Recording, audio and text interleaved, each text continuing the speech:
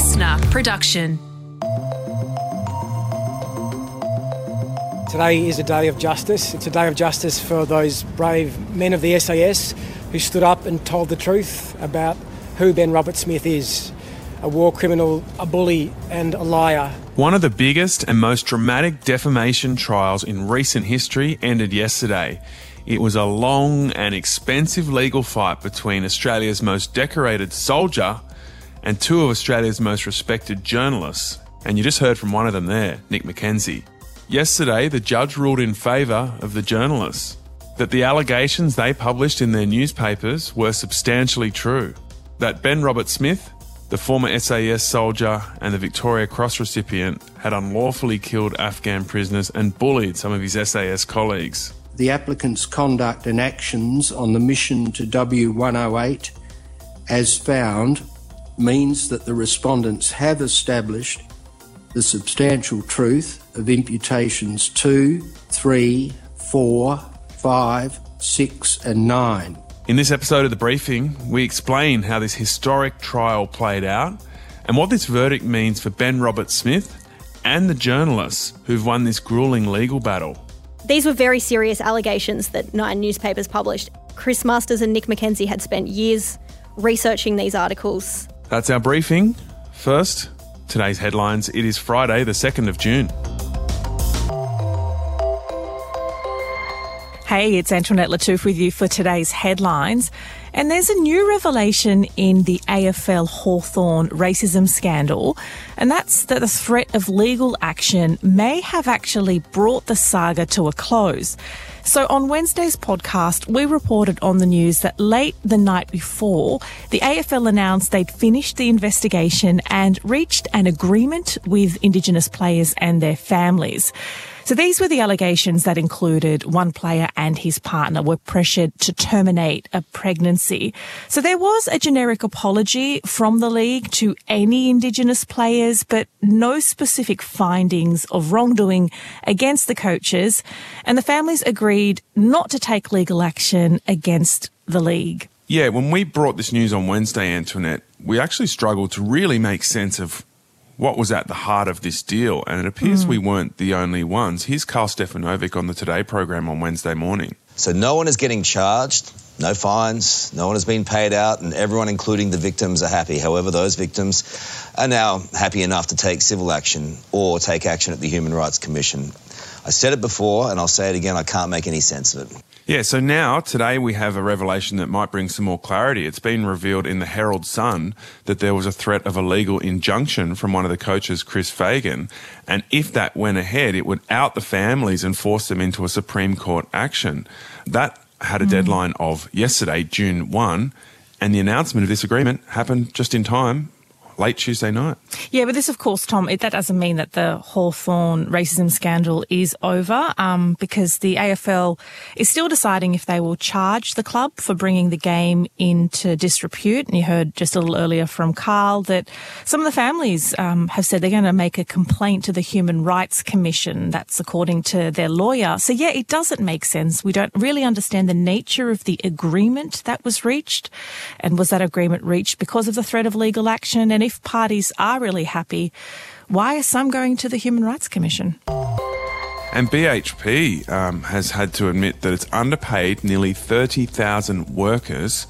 So the company admitted they incorrectly deducted leave on public holidays. So workers were taking public holidays, taking the day off, and then being deducted leave for the day off. And it dated back to 2010. This should not be happening at all. And I'm deeply sorry that you're being impacted. So that's the BHP Australia President Geraldine Slattery apologising to staff on an internal video. So the company statement admits that an average of 6 days leave had been incorrectly deducted and they're working to fix it. And it's estimated it's going to cost the company up to $400 million. Yeah, Tom, that's a really big whoopsie from the mining giant. I'm fascinated that it was able to happen for 13 years without being noticed.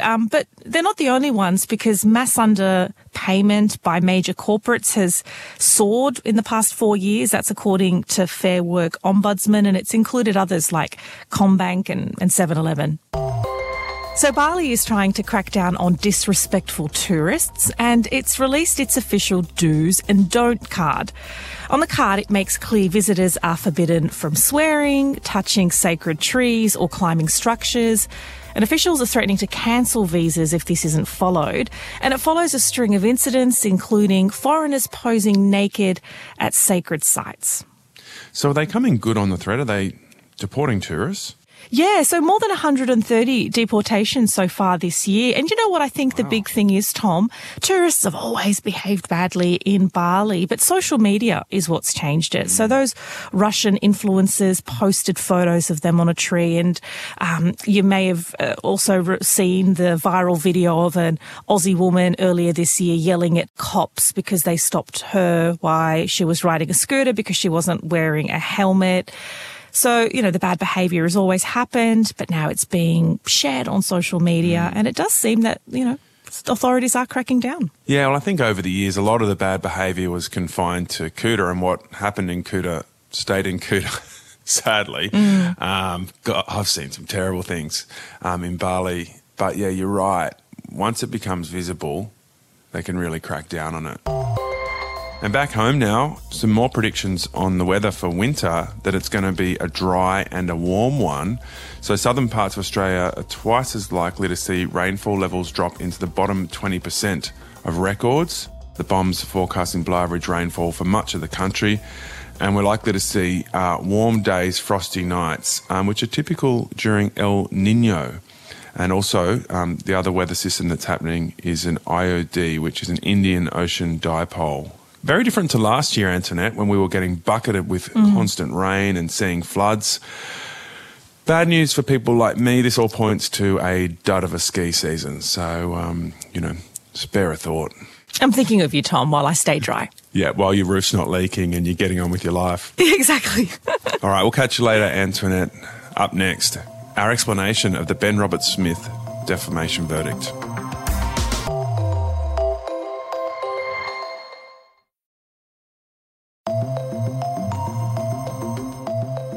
Ben Roberts-Smith is a liar. Someone described Ben Roberts-Smith to me as the Lance Armstrong of the Australian military. The story of the Ben Roberts-Smith defamation trial really began in 2018 when a series of articles in the Sydney Morning Herald, The Age and the Canberra Times completely changed the narrative about a man who up until that point was seen as one of our greatest ever soldiers. He finished his time with the SAS in Afghanistan in 2012 with the greatest military honour, a Victoria Cross. Now, we're about to get the full story on how all of that's been turned on its head by the articles and yesterday's verdict in the federal court. Ellen Leabeater is an executive producer here at Listener, and she followed the 100-day trial in close detail. Ellen, thanks so much for joining us on the briefing. What was it like to be there in the courtroom watching this verdict yesterday afternoon?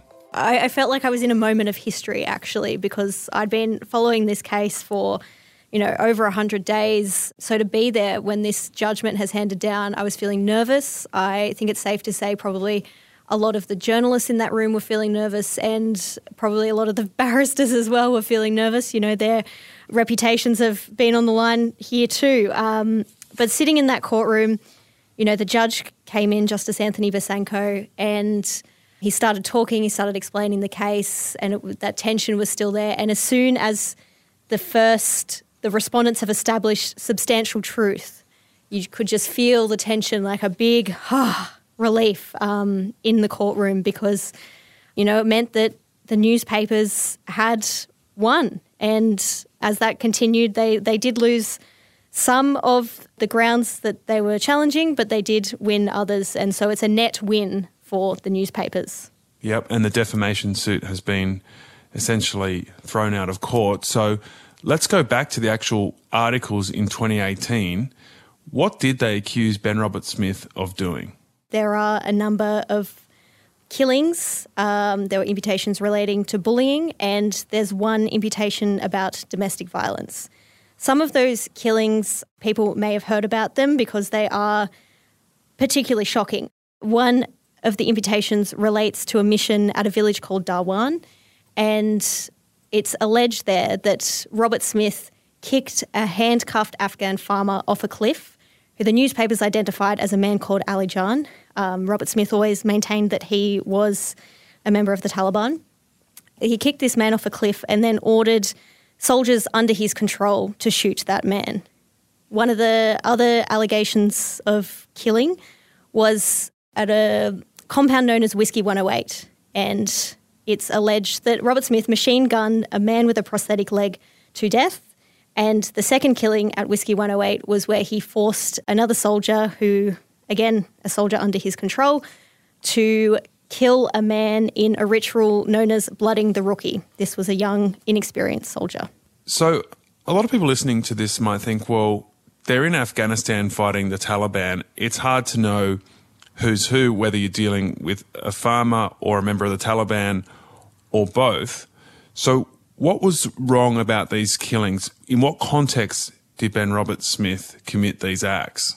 Yeah, so I think that's an excellent question. And the newspapers always maintained that these killings weren't committed in what they call the fog of war. You know, when you're in the battleground and you're fearing for your safety or you don't know what's happening around you.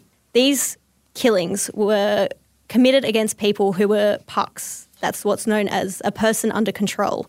And under the rules of war, you are not allowed to kill a person under control. And in the Whiskey 108 case, both of these people were pucks. Also under the rules of law, you're not allowed to kill civilians. And the newspapers argue that Ali Jan was a civilian. He was a farmer. And Ali Jan was also pucked. He was a person under control too. So both of these killings are unlawful because of the circumstances in which they took place. And one of the other allegations in the article, which was then tested in this defamation trial, was a claim that Ben Roberts-Smith was violent towards a woman he was having an affair with. Tell us about that. So this is the allegation of an act of domestic violence committed at the Hotel Realm in Canberra in 2018. This was found by the court to not be substantially true because person 17 was not found to be a reliable witness. Okay, so when these articles come out, Ben Roberts-Smith responds very quickly and very strongly, denying all of the allegations and lodging a defamation suit. Now, Nine newspapers knew this would be a very expensive case to defend because proving the allegations were true would be very difficult and involve calling lots of witnesses. But they chose to stand up and fight this case. Why did they do that? What was at stake for these newspapers and their journalists? These were very serious allegations that Nine newspapers published, and I don't think they published these allegations lightly. They were well researched. Chris Masters and Nick McKenzie had spent years researching these articles. This wasn't feckless or sensationalist journalism that was coming out. So when Ben Roberts-Smith started this action in the federal court, I think the decision was made to back the journalists, to back the reporting that they had done. And that's what was at stake in this trial. The public interest journalists, the public's right to know what was being done in our name in Afghanistan. Yeah, and so what happens in a defamation trial when you use the truth defence, which is what they did, your research as a journalist is then absolutely tested. So the people you've spoken to and the testimonies they've given you in your research for the articles then plays out in the courtroom, which was fascinating because it meant that former SAS colleagues of Ben Roberts-Smith were called to give testimony, as well as Afghan witnesses, as well as you mentioned before, the woman he'd been alleged to have an affair with. So tell us about some of these really interesting witnesses and some of those moments in the courtroom. Yeah, there were a lot of, you just walk away every day and go, wow, did that just happen? The one that stands out for me is one of the three Afghan men who gave evidence, and these Afghan men gave evidence from Kabul. The Taliban had just taken over Kabul. They were housed in safe houses waiting to give evidence. It was incredible that the court even got to hear from them. But one in particular, Hanifa, his cross-examination had just finished and the judge had said, "You're free to go." And he stood up and looked down the barrel of the camera and said, "Even if I die, I will tell the truth. I will testify that Ali Jan was a labourer. He was a labourer. He was a labourer." And this is also being translated as well. But it was just such an incredible moment of seeing someone fighting for the evidence that they were giving. So the soldier witnesses, the court could only ever hear their voices. The information they conveyed was so important. Person 4, who is the soldier who talked about seeing Ben Roberts-Smith kick someone off a cliff. You know, he says, Roberts-Smith walked to a position maybe 3 or 4 metres away, and then he goes on to say he turned around, walked forward and kicked the individual in the chest.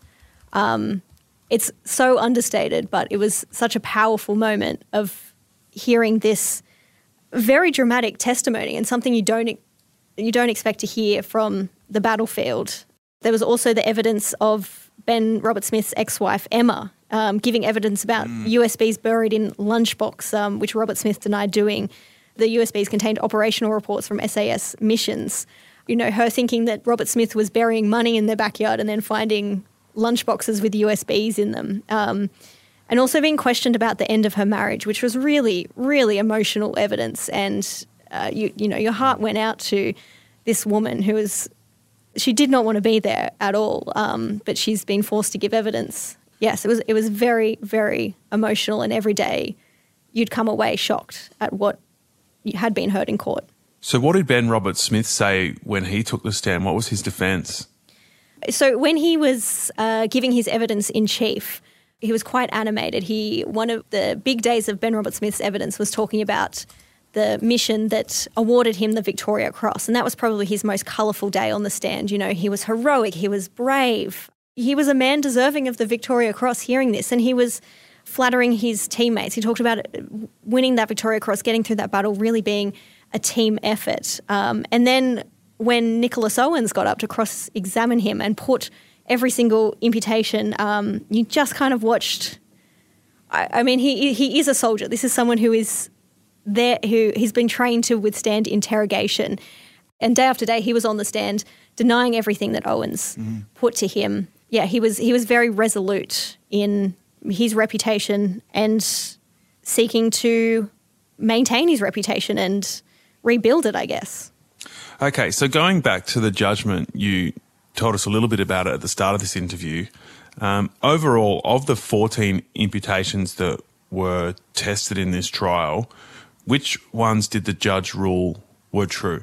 So the imputations that were ruled to be substantially true were the ones surrounding the mission at Whiskey 108. So that's the man with the prosthetic leg and the soldier who Roberts-Smith is said to have ordered to have killed a puck. The actions at Darwan, which was the man the newspapers call Ali Jan being kicked off a cliff. The conduct at Chinatu.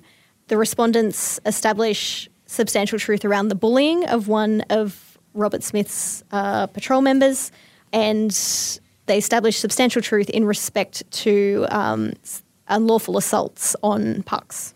One of the imputations they didn't find substantially true was the allegation around person 17, who was the woman whom Ben Roberts-Smith was alleged to have hit in a hotel room in Canberra. Okay, so because the majority of the imputations were proven to be substantially true, that means the defamation suit was rejected and the newspapers won. Now, let's talk about the money here. It's been reported that the legal costs for this trial were between $25 and $35 million. It's also been reported that Ben Roberts-Smith was loaned the money by the owner of Seven West Media, Kerry Stokes, and that Ben Roberts-Smith used his Victoria Cross medal as collateral for that loan from Kerry Stokes. So it's likely, we don't know yet, this will come at a later date, the ruling on cost, but it's likely Ben Roberts-Smith will be ordered to pay a huge proportion of the total cost. So what's that going to mean? Is he just going to hand over his medal to Kerry Stokes and be done with it, or will he have to pay some of the money? What do you think will happen there? I have no idea, Tom. I do know Kerry Stokes said that he was disappointed with the judgment and that the judgment didn't accord with the man he knew. It was said that the medal was collateral, and if Ben Roberts-Smith lost, he would have to give the medal to Kerry Stokes, who would in turn donate it to the Australian War Memorial, which again raises questions. Do the Australian War Memorial want to have the medal of someone who's just lost the defamation case? I mean, there are already calls to have by David Shoebridge for Ben Roberts-Smith's uniform to be removed from the Australian War Memorial. So it's definitely not going to be a straightforward answer. It's going to be interesting to watch the cost battle play out. That is still to come. So, Ellen, the other whole story here is that parallel to this civil court defamation trial, and I guess parallel to the investigation done by the journalists, was another very important investigation into alleged war crimes in Afghanistan, which resulted in the Brereton report.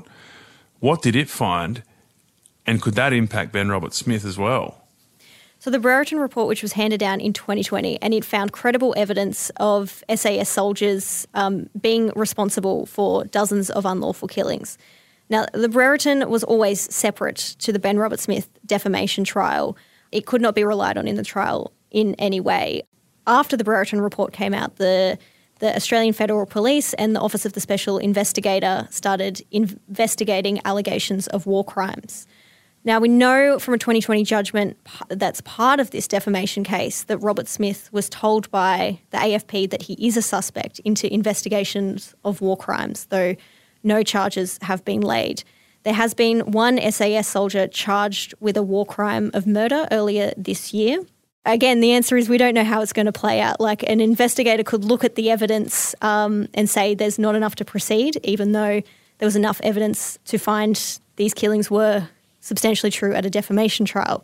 It's because defamation works on the balance of probabilities, which is an easier standard to meet. Any criminal matter would have to be proven beyond reasonable doubt. Okay, so the future of Ben Roberts-Smith is unclear in terms of potentially being investigated or even charged at some point in the future over some of these killings. Certainly his reputation has been absolutely torn apart by first the articles and now this ruling. What about the future for the journalists involved? I think their journalism has been proven to be true. They were very happy in court today. When they were talking outside the court today, they were also victorious. There's still most likely an appeal to come, so I don't think they'll rest easy until we see what happens with that. But I think the journalists are very vindicated now. Yeah, well, to add to that, Ellen, I think this ruling will cement Chris Masters and Nick McKenzie as two of the best journalists in Australian history. These were incredibly difficult stories to research and to tell, and they had to stand by their work. It's been tested in court and proven to be substantially true. So a historic case confirming two historically epic journalists. Thank you so much, Ellen. Thanks, Tom.